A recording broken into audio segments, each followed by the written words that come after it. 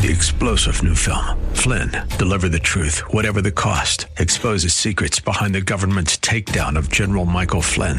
Flynn knew what the intel world had been up to. He ordered the first audit of the use of contractors. This set off alarm bells. He told the truth. He was the most dangerous person for Donald Trump to hire. They had to get rid of Flynn.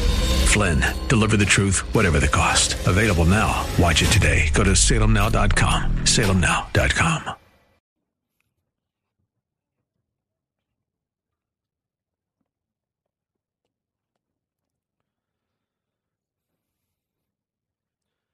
One of the concepts of life and logic that I try to instill in my children is the concept of consequences. As adults, we're familiar with this. We get it. It is often the potential consequences of an action that keeps us from performing that action or even motivates us to do it. We see consequences in everything, from chemical reactions to punishment by the law. From gaining a little weight to contracting a fatal disease. Actions have consequences. And when it comes to the rule and character of a holy God, the consequences can be quite severe. As we continue our study of the example of Israel in 1 Corinthians chapter 10, we see not only the privileges they have that we unpacked last week, but also the punishment they incurred. Look at verses 5 through 10 with me of 1 Corinthians chapter 10. 1 Corinthians chapter 10, verses 5 through 10. Paul continues as he addresses the Corinthians, and he says, "Nevertheless, with most of them God was not well pleased, for they were laid low in the wilderness. Now these things happened as examples for us, so that we would not crave evil things as they also craved. Do not be idolaters, as some of them were. As it is written, the people sat down to eat and drink and stood up to play. Nor let us act immorally, as some of them did, and 23,000 fell in one day. Nor let us try the Lord, as some of them did, and were destroyed by the serpents. Nor grumble, as some of them did, and were destroyed by the destroyer." This morning we will see three components of God's warning to us, the church, through Israel. Three components of God's warning to us through Israel. And we've already talked about the fact that this whole chapter, or most of it, is a warning to us. It is an example to us. Not an example to follow, but a strict and harsh, severe warning. We didn't so much see it last week as we talked about the privileges that Israel had that are parallel to the privileges that the church has. But this morning, we get into horrible, horrible consequences for their sin. The first component of God's warning to us through Israel is the devastating destruction. The devastating destruction. Let me read for you again verse 5, which says, "Nevertheless, with most of them, God was not well pleased, for they were laid low in the wilderness." He begins with that word, nevertheless. Nevertheless.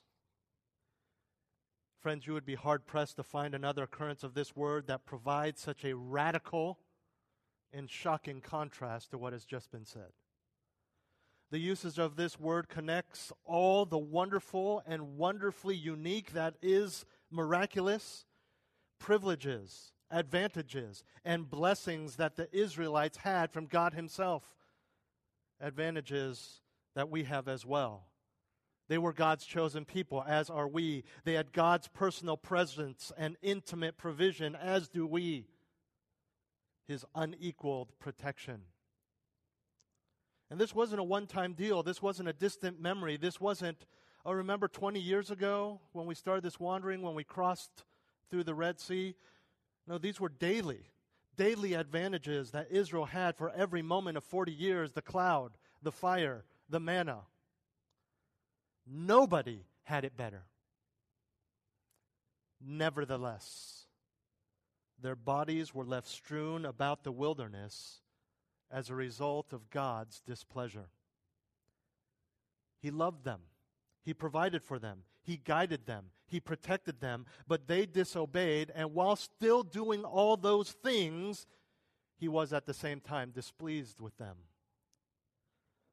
The Bible says not well pleased or not pleased.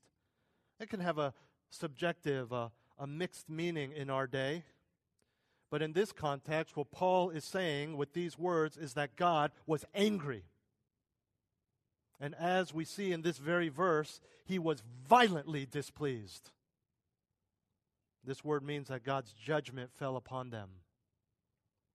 And as we will unpack in the following verses, there were specific sins that were practiced that led to many being killed, destroyed. But the most significant issue here is that they did not enter the promised land. This was the whole point. Freed from Egypt and go straight into their own land promised by God. This would have been a relatively quick trip. So why the 40 years? Why the death of so many? In Numbers chapter 13, 12 spies, as you recall, are sent to survey the land, the promised land that they were to inhabit. 10 of the 12 spies said, we can't do it. We can't overthrow it.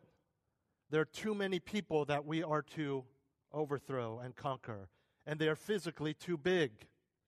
In other words, despite all that God has already done, despite walking past the cloud, the miraculous cloud that led them, their bellies full of miraculous provision of manna, as they left to spy out the land, they said, we can't do it, meaning God can't do it. They did not believe that God could bring them into the land. They lacked faith.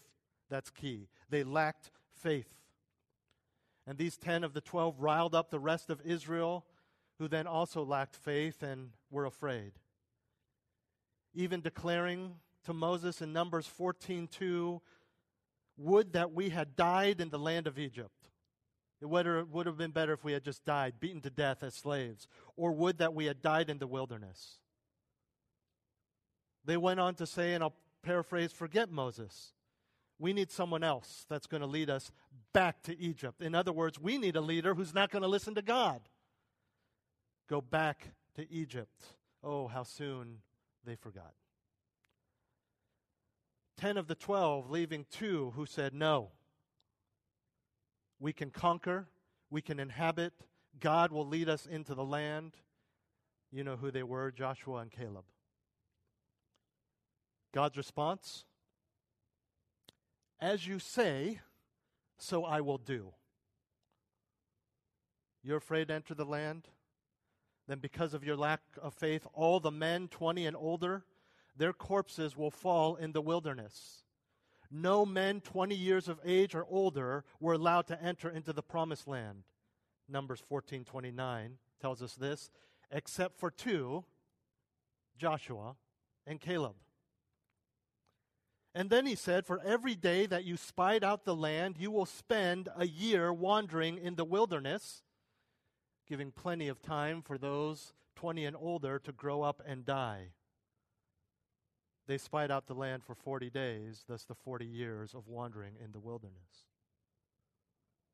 Not for the same reason, but even Moses and Aaron were disqualified from entering the promised land because of their disobedience. In Numbers 20, when Moses struck the rock for the water to flow instead of speaking to it. Good reminder that God wants us to obey, absolutely. He still had faith. He struck the rock instead of spoke to it. Really, that's going to keep him from the promised land? Yes. People were killed instantly for trying to keep the Ark of the Covenant from falling. Remember that? They were trying to help. They didn't want the Ark of the Covenant to fall on the floor, and God struck them dead because he said, you don't touch that thing. God wants us to obey fully and completely. But back to our text, Paul says they were laid low. What does that mean? That means to strike down. That means to annihilate. That means to spread all over. They were killed. According to the census in Numbers chapter 1, verse 46, that's not just the 10 spies. That's not a couple hundred. He declared, because of their lack of faith, according to the census, perhaps even more at this point, that he would kill 603,550 men. devastating destruction. In the midst of God's grace and mercy, we tend to forget. We forget the practical reality of His holiness and His wrath. We overlook and take advantage of His provision and His protection and His guidance and His love. We will not be struck down, most likely. He could do it, but we are in a time of grace where He is patient with us. We are not to abuse that patience. We are not to abuse that grace. We are not to forget the majority of your Bible. Where striking down men 20 and older was not even the most brutal thing that He did. Read the Old Testament. He says, I want you to go in and conquer Saul, and I don't want you to leave one man, one woman, one child alive. Kill the kids, God says. God is holy. God is wrath. God is angry. He's patient with us. He was patient with the Israelites. But we forget, and we trifle. We play around with His grace. Devastating destruction. There's a second component of God's warning to us through Israel, and that is the purposeful pattern. The purposeful pattern. Verse 6, Paul writes, these things happened as examples for us, the Corinthians, but also all Christians in the church age, so that we would not crave evil things as they also craved. Examples is the Greek word tupos. It's type. It's not a word, at least in this usage, that is familiar to many, especially if you have not studied theology. It means a paradigm, a model. It's literally, back then, a mold for producing a certain shape, right? They would have something that they would press into clay, and it would be the same seal, the same shape every time, making an imprint. That's the idea here. And what Paul is introducing here, and he does a couple other places in the New Testament, is introducing what we call in theological terms typology, which is a pattern or correspondence between two things. I apologize last week if you were confused when I said Israel is a type of the church. We think of type like a type of dog, right? He's a golden retriever. That's a type of many dogs. Type here in theological terms means a pattern set before us. Typology is an understanding that in the Bible there are patterns that can be found in individuals, in actions, in events, even in institutions that will correspond to future redemptive acts of God. We see this all over the Old Testament. For example, Moses delivering them out of Egypt is a type, a pattern for Jesus Christ. He's a foreshadowing, a forerunner. And here Paul is saying that Israel is an example or a type of the church, in that there is a potential pattern of sin and subsequent response from God.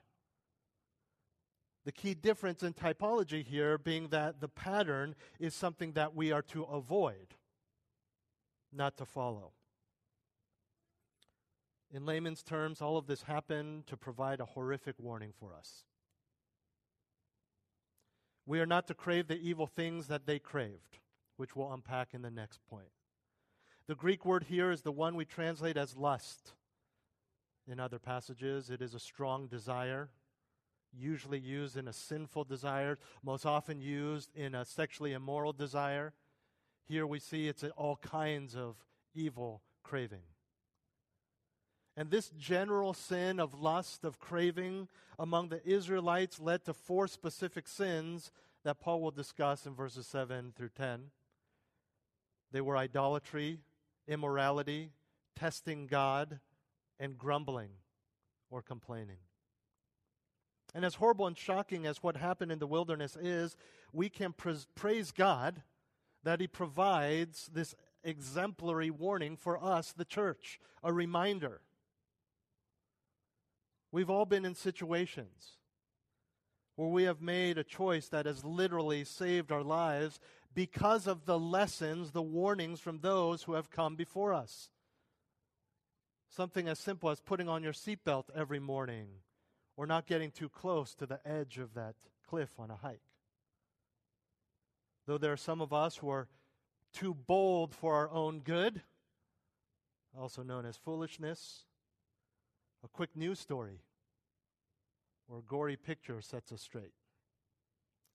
We get scared straight, as they say, and God's desire is that what we are about to see in the life of the Israelites, life and death, I should say, will scare us straight in our walks with God and our understanding of who He is.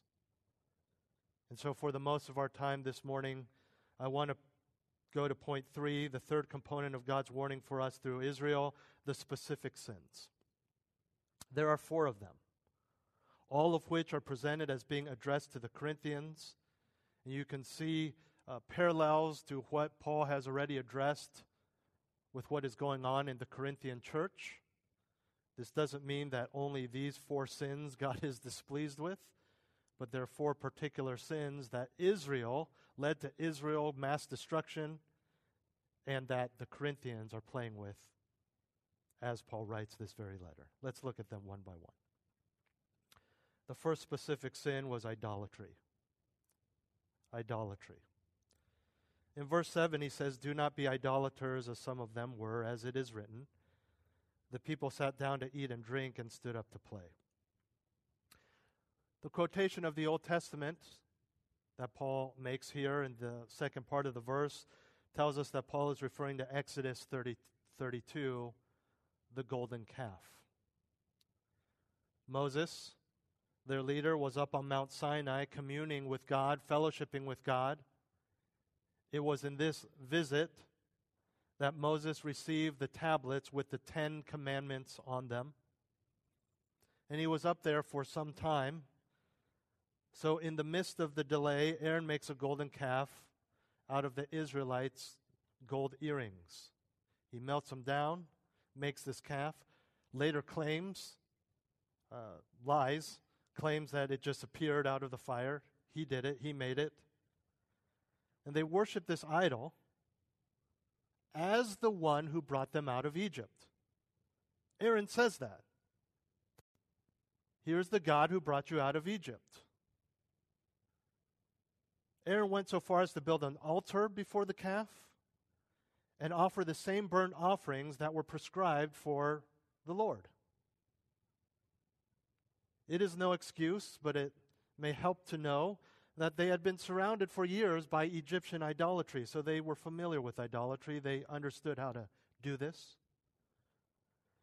And what they were doing, and this is important, they were essentially trying to use a pagan idol, a false idol, to worship the true God in this sense, that they were thanking a man-made statue for a very real thing that God did, which was to deliver them out of Egypt. Essentially, this is what all idolatry is. Not just false religion idolatry, but even idolatries of the heart. The more common idols of Christians and, frankly, modern-day Americans, Christian or not. It is this: a misdirected and false worship for something that God has given you, but that you attribute to someone or something else. I'm going to say that again. And that could be your family, if you idolize your family, success, money, Buddha, Muhammad, a golden calf. It is a misdirected and false worship for something God has given you, or that only God can give you, but that you attribute to someone or something else. I'll be content if I get this, rather than saying God can give me that, has given me enough to be content. Go to this priest, this idol, this thing in life. If only I can have more money, if only I can own a home, if only I can have, it's misdirected worship, it's idolatry. Because you're taking an object, even in religious idolatry, that is just an object, and saying, I want this to give me faith, peace, joy, whatever it is, when it is only God who can give you that and probably has already given it to you. The verse ends by saying the Israelites stood up to play. We'll talk about immorality next, but this word has sexual overtones along with dancing and revelry and worship of the false god. This is not good dancing. This is not David worshiping God and thanking Him, dancing and rejoicing. This is the kind of dancing you would see as you peek into the deep levels of some cult and say, that's gross. That's disgusting. Not just in the movements, but there's something about it. In why they're doing it, who they're doing it for. And this is what they were doing with the cloud right behind them, by the way. The thunder and lightning, knowing that Moses is up there, knowing that the thunder and lightning and the shaking was because God was on that mountain, and still they did this. Probably singing and dancing even louder because of God's thundering was too loud for them. Immorality, as we'll see in the next verse, was closely connected to many false religions back then as well as in the Corinthians' day, Paul's day. The connection between the Israelites' idolatry and the eating at idols' temples that we saw in 1 Corinthians 8 is very clear. Just like the Israelites, the Corinthians, by recklessly participating in the cultic feasts, were trying to balance their relationship with God while making use of their liberties. We saw this very clearly in chapter 8. And from there we see the clear connection between the Corinthian sin and our sins. The attempt, perhaps not in a pagan cult, in a temple, in a Catholic church, or whatever it may be, but the attempt to balance our relationship to God while indulging in the world. That's what we're talking about in Christian liberty. Even those Christian liberties that are gray are often of the world, if not in practice, then in our attitudes. So what? He's got to deal with it. Bible doesn't forbid it. He just needs to grow up. So sinful, so selfish. So it may not be a temple to Aphrodite or a golden calf. It may be your boss. It may be your desire for success, your desire for family, children, the idea of children. It can even be something that is not directly in your life, like a politician or a social movement. You can fall into idolizing those things and making them the center of your world while giving a slight nod to recognition to God's provision, but really focusing on the thing provided rather than the provider. That's idolatry, isn't it? To find your hope and joy in the thing provided, or the thing you hope will be provided, rather than the provider himself. When the Israelites did that, they not only dishonored God, but they brought judgment on themselves. Ultimately, we need to ask ourselves, how deep is our desire for God's honor and glory in our lives? That's very important. Because the takeaway for the person who doesn't want to change and repent and excel still more is that, well, God's not going to kill me and I can't lose my salvation. So, thanks for the lesson.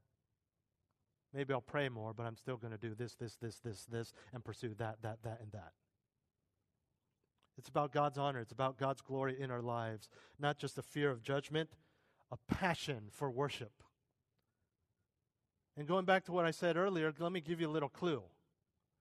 When you're focused more on the provider rather than what is provided or that you want provided, then chances are you're no longer going to want him to give you that thing because you're going to be content in what you have. Because if you think, well, if I've tried focusing on God and he still didn't give it to me, you haven't focused on God. You focused on that thing. And I'll go deeper. That thing can even be a godly spouse, obedient children. We can idolize those things as well. Good things can become idols. Service in the church can become an idol. I can make preaching an idol. Church attendance can become an idol. We got to be careful. They practiced idolatry. The second sin we see is immorality in verse 8. Immorality. He says, "Nor let us act immorally as some of them did, and 23,000 fell in one day." The immorality spoken of here is the same we have seen earlier in 1 Corinthians. It's sexual immorality. It means to engage in illicit, unlawful sexual acts. Unlawful according to the Bible. Fornication is another word for it in some of your Bibles. And Paul is referring to Numbers chapter 25, where we are told of the Israelites being invited to join in the pagan worship of the Moabites, which they did. Numbers 25 verse 2 says that the people ate and bowed down to the Moabite gods. There are two groups in that area. The Moabites and the Midianites were different people, but basically the same group that they were sinning with. Now, as I mentioned earlier, because of basically how they practiced religion, but also because religion was more a part of society back then than it is today, this idolatry led to them having sexual relations with the Moabite women, which is another thing aside from idolatry that God explicitly forbade. The specific Moabite god that is named is Baal of Peor. As a result of worshiping this false god, God, of course, was angry with Israel. And the first thing he does as punishment is he tells Moses, "Gather all the leaders of Israel, all the top men, all the leaders that you have designated, and kill them." Kill them all, Moses. And then later we are told that God brings a plague that God sent upon them. Thousands died because of their idolatry and their immorality. Naturally, the Israelites were sad. I would imagine because people died, less than because they realized they dishonored God. We can hope that was part of it. So they're mourning. They're weeping. Their sin over their sin and the resulting deaths. And while this large crowd of Israelites is mourning and weeping, one Israelite man takes a Midianite woman by the hand and brings her into his tent to sleep with her. Walks right by them. Numbers tells us they all saw it. The plague was ended because one righteous man, Phinehas, the grandson of Aaron, takes a spear in his hand, walks into that man's tent, and while they are lying together, thrusts it so hard that it pierced both of their bodies, and they both die. And you say, how could he do that? Shouldn't he go talk to them? Confront them? Isn't that what God would have preferred? Well, your answer is in the fact that when Phinehas did that, God ended the plague. Sin is to be taken seriously. In our day, not this seriously. Don't kill anyone, please. But you get the point. Phinehas was declared a righteous man because of this. If that quickly 24,000 were killed, how much longer? Every second that passed. How many more hundreds would have been killed if Phinehas just said, which should I use, a sword or a spear? Just in those 2 seconds, more would have died from the plague. God stopped the plague because of what Phinehas did, because one man took sin seriously. We're told in verse 8, so the plague on the sons of Israel was checked.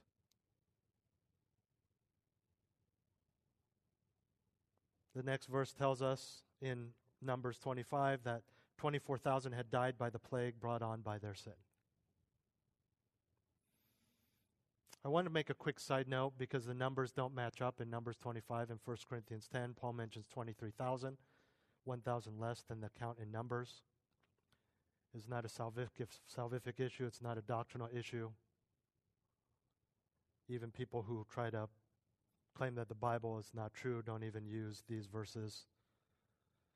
It's not a huge issue. I want to tell you there's several possible explanations for this. We don't know which one is right.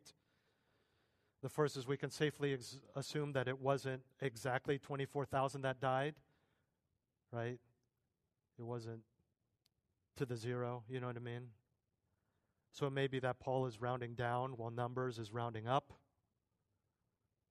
Paul says that they died on that day. The second option is that it may be that 23,000 died on that day, and 1,000 more died on subsequent days because they had the plague. It just took them longer to die. Again, it's not a major issue. Back to our text. We again see that the connection between idolatry and sexual immorality was very close. We've talked before about prostitution being an integral part of the worship of Aphrodite, whose temple was in Corinth in Paul's day. Archaeologists have told us there were 1,000 ritual prostitutes in that temple. We have enough archaeological evidence that has been found that we know the implications of such cults on everyday life. They were woven into everyday life, which included sexual license. For the Corinthians whom Paul is writing to, Aphrodite was the god of sailors. She was also the goddess of sacred prostitution and was the protector of the city. And this was important for them. The non-Christians and the non-Jews believed this. It's part of their life to have people sleep with these temple prostitutes, so she would continue, Aphrodite would, protecting the sailors in the cities, this whole city. Perhaps this is even where the stereotype of what sailors do when coming ashore was established. Much like many social groups and politicians today, back then in the Corinthians' time, there was almost a competition-like relationship between the different cults regarding who could allow the most license and licentiousness. We see this today, don't we? Our current president is actually getting in some heat right now because the stuff he's doing, the progressives are unhappy. You're not far left enough. And so there's a competition, there's a push. That's how it was in the Corinthians' day. We have 1,000 ritual prostitutes at Aphrodite's temple. What do you have? And so they wanted to be the most liberal, the most free. Though as Christians we avoid flagrant immorality, we are influenced by it. We are tempted by it. Our consciences can be seared by it. And then, rather than flee immorality, we flirt with it.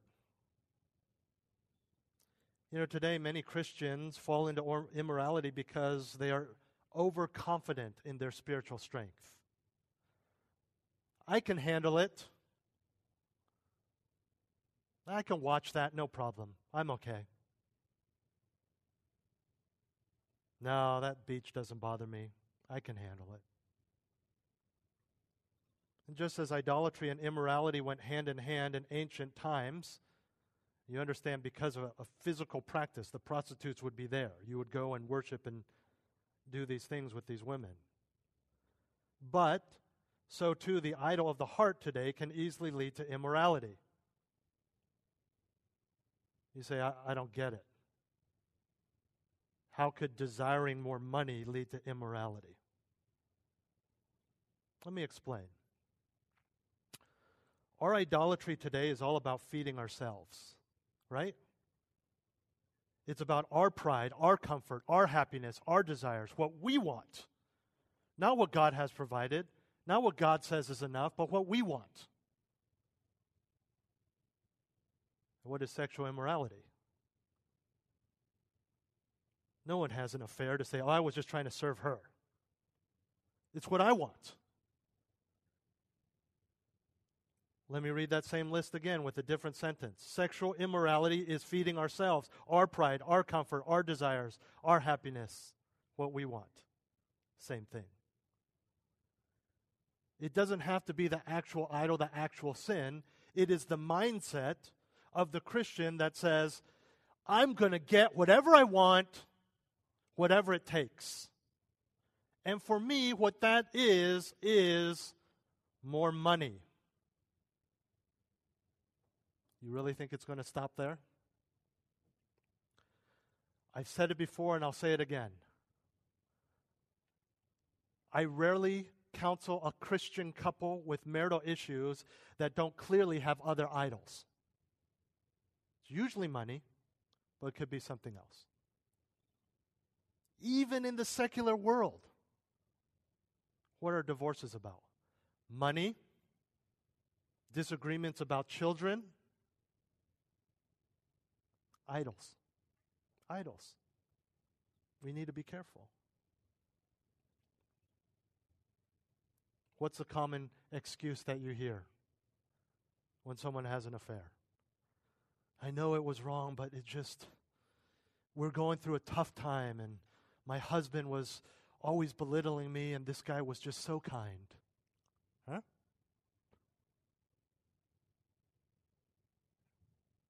He made me feel better. Her body reminded me of what my wife used to look like 30 years ago. It's all about what I want.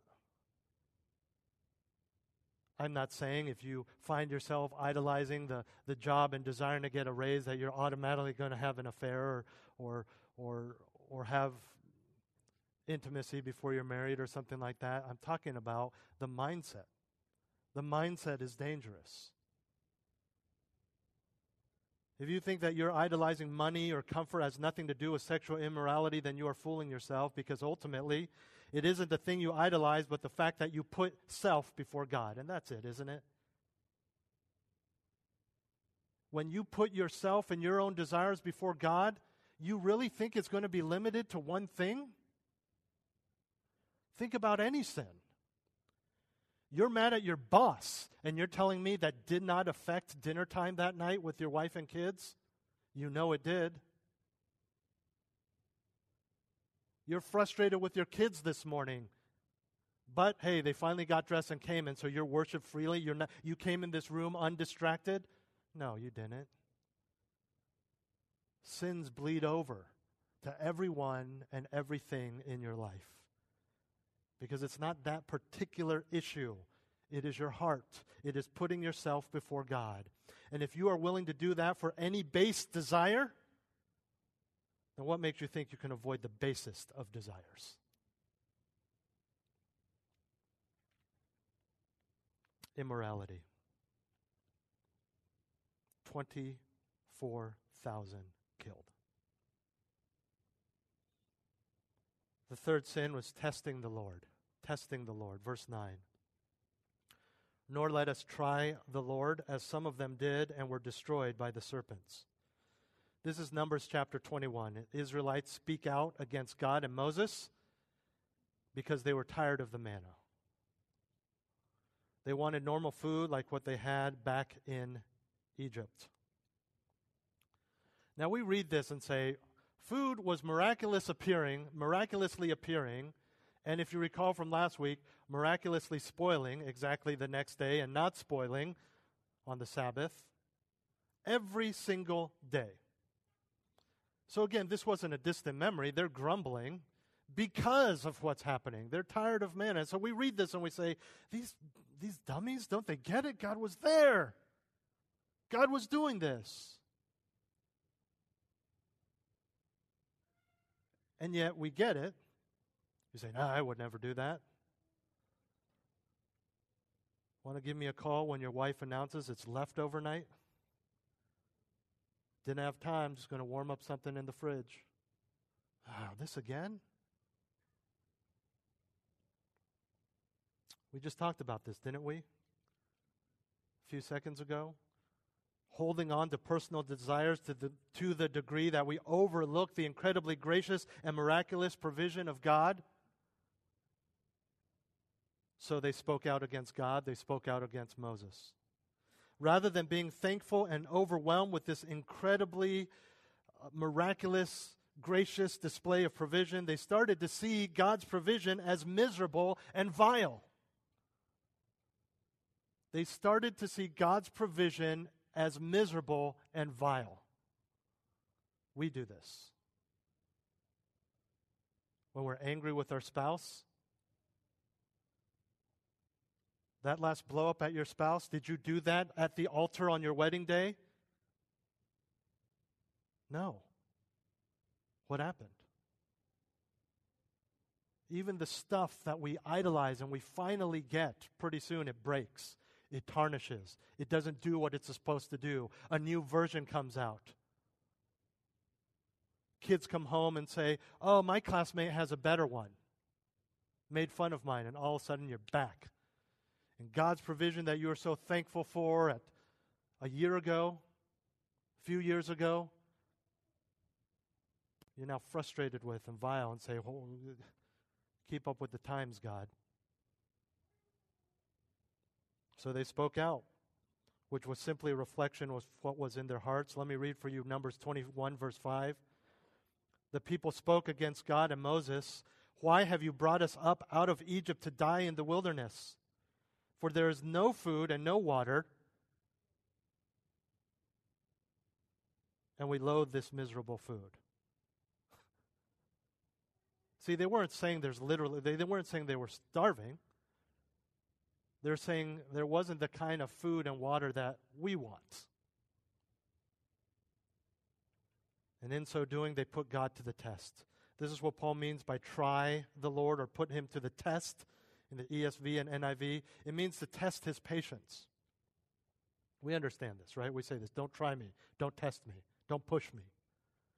Specifically, it is to see how far you can go in trying his patience for us as Christians before he disciplines you. Kids do this with parents. Students do this with teachers. Christians do this with God. We push God to the limit. We see what we can get away with. And the Corinthians wanted to see how far they could take their liberty. You understand that God is not irrational.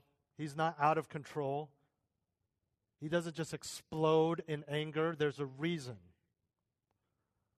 This isn't like when we talk about another human being and we're talking about pushing someone's buttons, right? To the point that they just explode and anyone or anything in the room gets yelled at. He is patient. He is gracious with us. But his patience and grace do not make him ignorant nor blind. He sees and he knows what you are doing. And more importantly, he sees and he reads your heart. Do not take advantage just because you are free from judgment. The Israelites were destroyed by serpents. In a smaller picture than that of Christ's crucifixion, God shows us how he views sin, how gross sin is. He's killed people. That would have been merciful. Just kill them again. Just drop dead. We've seen this all over the scriptures, even in the New Testament. But he wants to show them how vile their sin is, how holy he is, how he views sin. So he sends probably would have been hundreds, if not thousands, of snakes into their camp. I mean, think about this. This isn't at the zoo where there's one boa constrictor and you're tapping on the glass when it says don't tap on the glass. Say, oh, that's cool. Okay, see that? Could you imagine if, you guys have seen these videos online in other places in the country where someone opens a toilet and there's a boa constrictor coming out, or someone finds a little garter snake. A lot of my friends do this. They're gardening. There's a little garter snake. An old high school friend who just posted she saw her first rattlesnake go across as her and her teenage girls were hiking. What would you do if you saw that? What would you do if you woke up and there were dozens of them all over your house? This is what God did to them. They're called fiery snakes. they would bite them, and then the Israelites who were bitten died. And once again, Moses intercedes for them. God relents, but the serpents do not go away. Remember this? He says, I want you to make a bronze serpent, put it on a staff, put it in the middle of the camp, and when someone's bitten, they can look at the bronze snake and they will not die. But they're still bitten. They still experience the pain and the fear. Is there going to be a snake in our tent again tonight, this morning? Can I go get water without getting bitten? This is serious stuff. Even when God relents, people are still bitten, and the snakes are still there. I believe C.S. Lewis's picture of God as a lion, Aslan the lion, is fitting here. You're familiar, many of you are familiar with the story. The children played, rode on, hugged the great beast. But he was still a lion and not someone you would trifle with.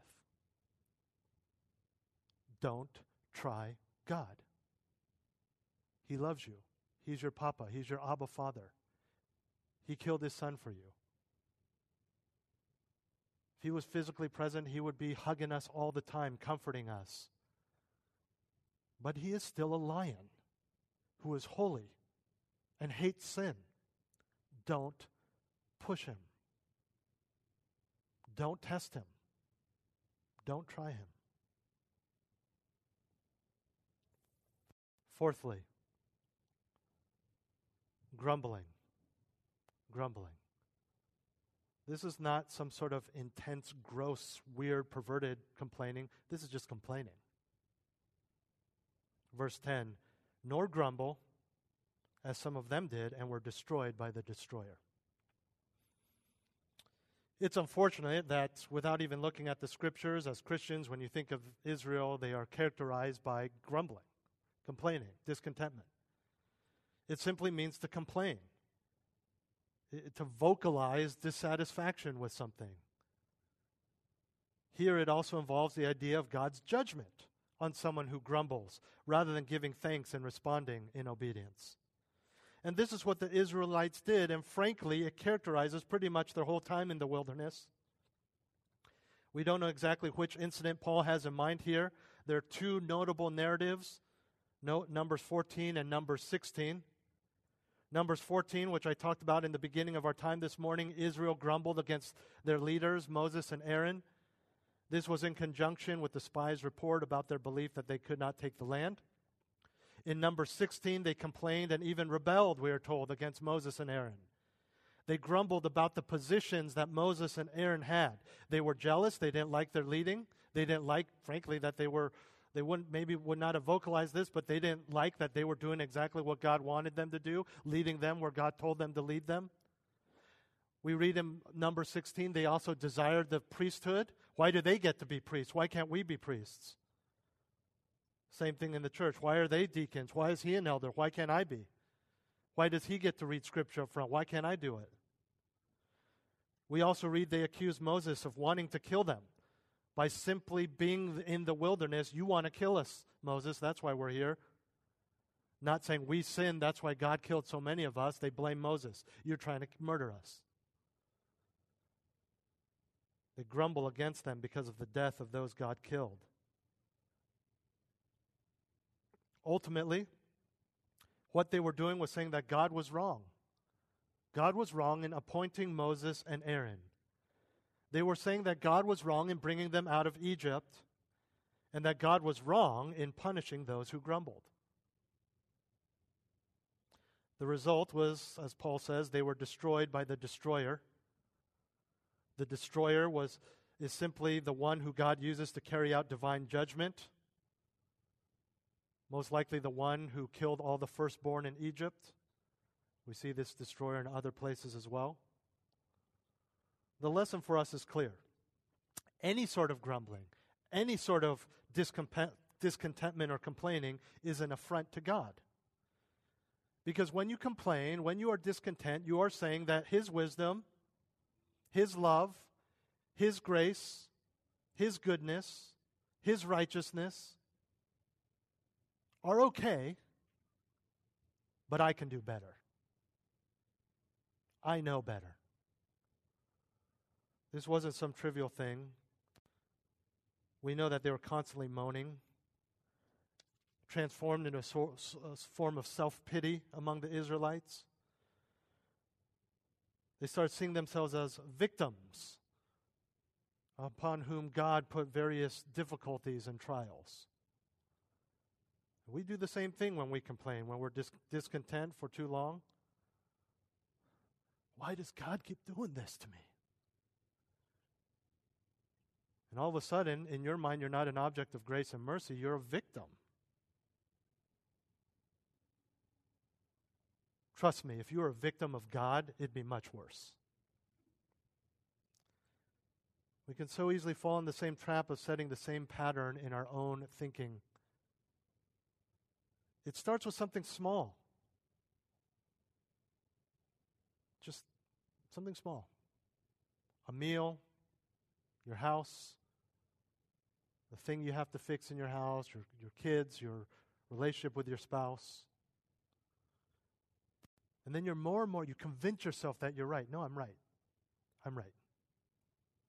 This is something that is out of place. It's not how it should be, what I deserve. Then that self-confidence grows, and you start targeting other issues in your life. It's not just the one kid, it's all the kids. It's not just the spouse, it's the whole family. It's not just the pillars in this room, it's the preaching, the people. Because you're right. Again, it's a hard issue. If you're right, hey man, there's no way you're just right about that one thing, right? You got to be right, period. And that's what we convince ourselves of when we complain too much. Think about it. One of the biggest complaints, the biggest sources of complaint, resulting in one of the greatest judgments of Israelites, was simply food. How much more if you are not content with your station in life, your spouse's behavior, your financial status, the plight of others in society? Clearly, God does not take this lightly. Understand that being content and grateful for God's honor is imperative, but it's also for your own good, for your view of life, for your understanding of who you are before a holy and righteous God.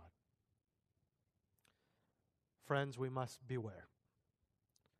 Like the Israelites who directed their anger at their leaders, Moses and Aaron, so too we can blame other people because we dare not say it's God's fault, but we are ultimately questioning God and His sovereignty. You say, I'm so discontent, I'm so frustrated, this is not what I want, this is not how it should be, but it's not God, it's my husband. It's not God, it's my boss, it's my job.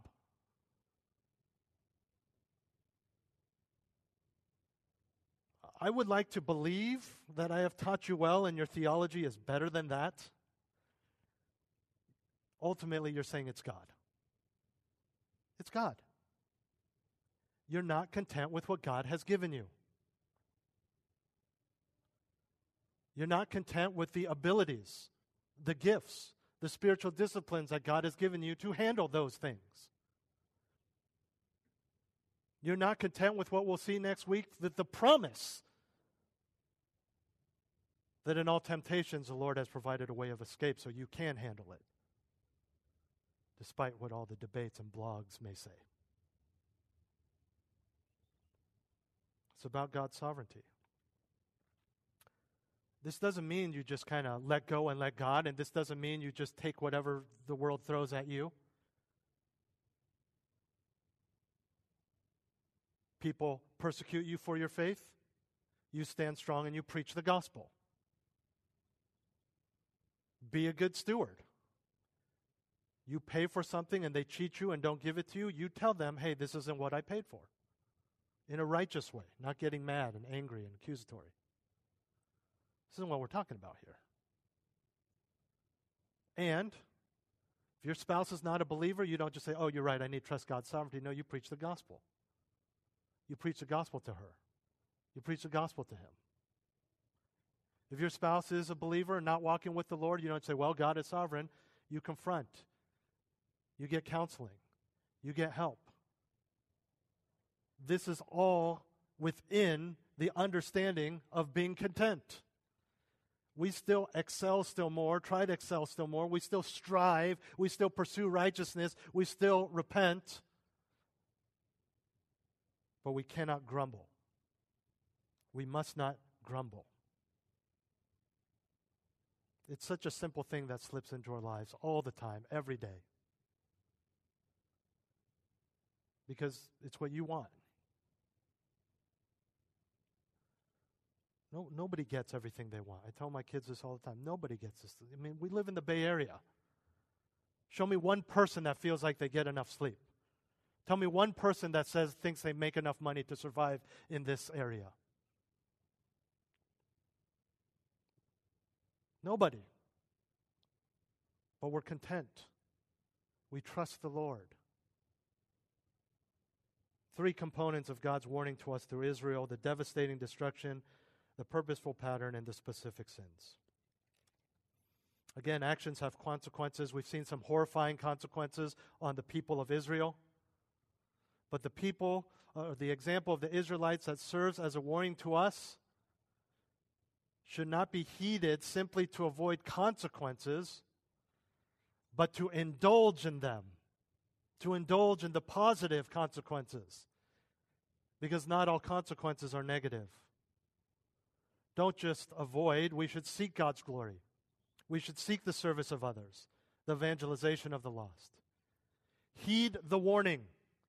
But if for you that means just avoiding, then look again. Put off, yes, but also put on. Steer clear, yes, but also pursue.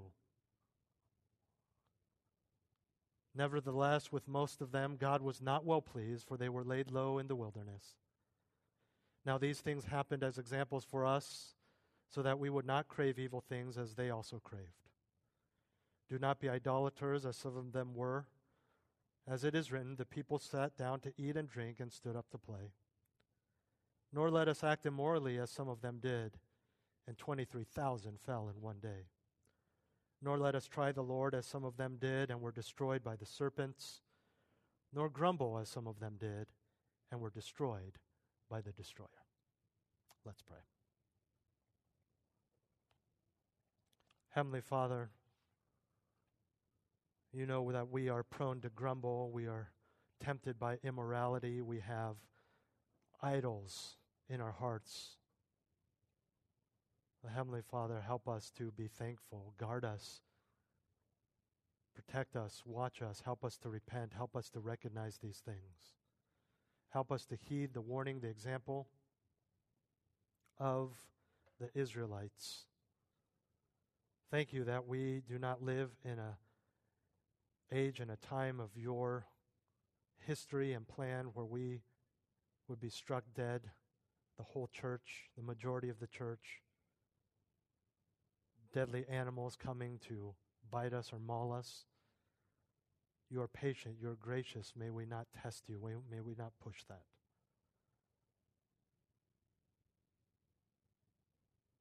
Father, whether it's a show on Netflix that we need to stop fast forwarding through the immoral scenes and just stop watching that show, or certain people we need to avoid, or stop getting frustrated, discontent when we look at other people's cars, other kids' gadgets, our own bank accounts. Whatever it may be, Lord, help us to flee immorality, to run from temptation, to be those who are grateful and thankful, to excel still more, to be content. We need your strength to do this, Lord, and it's because you give us that strength we want to do these things. Make us this kind of people, Lord, for your glory. In Jesus' name. Amen. Well, let's stand together and sing. 3-star General Michael J. Flynn, head of the Pentagon Intelligence Agency, knew all the government's dirty secrets. He was one of the most respected generals in the military. Flynn knew what the intel world had been up to. He understood its funding. He ordered the first audit of the use of contractors. This set off alarm bells. The explosive new documentary, Flynn, Deliver the Truth, Whatever the Cost, uncovers the facts behind this scandal. Flynn told the truth. He was the most dangerous person for Donald Trump to hire. I find out the worst enemy that I'm going to face in my life is right here in America. They took my assessment and they wanted me to change it. And I was like, I'm not changing it. They had to get rid of Flynn. With in-depth interviews, archival footage, and never-before-seen personal records of the man behind the headlines. I just felt like I was drowning. Flynn, Deliver the Truth, Whatever the Cost. Available now. Watch it today. Go to salemnow.com. salemnow.com.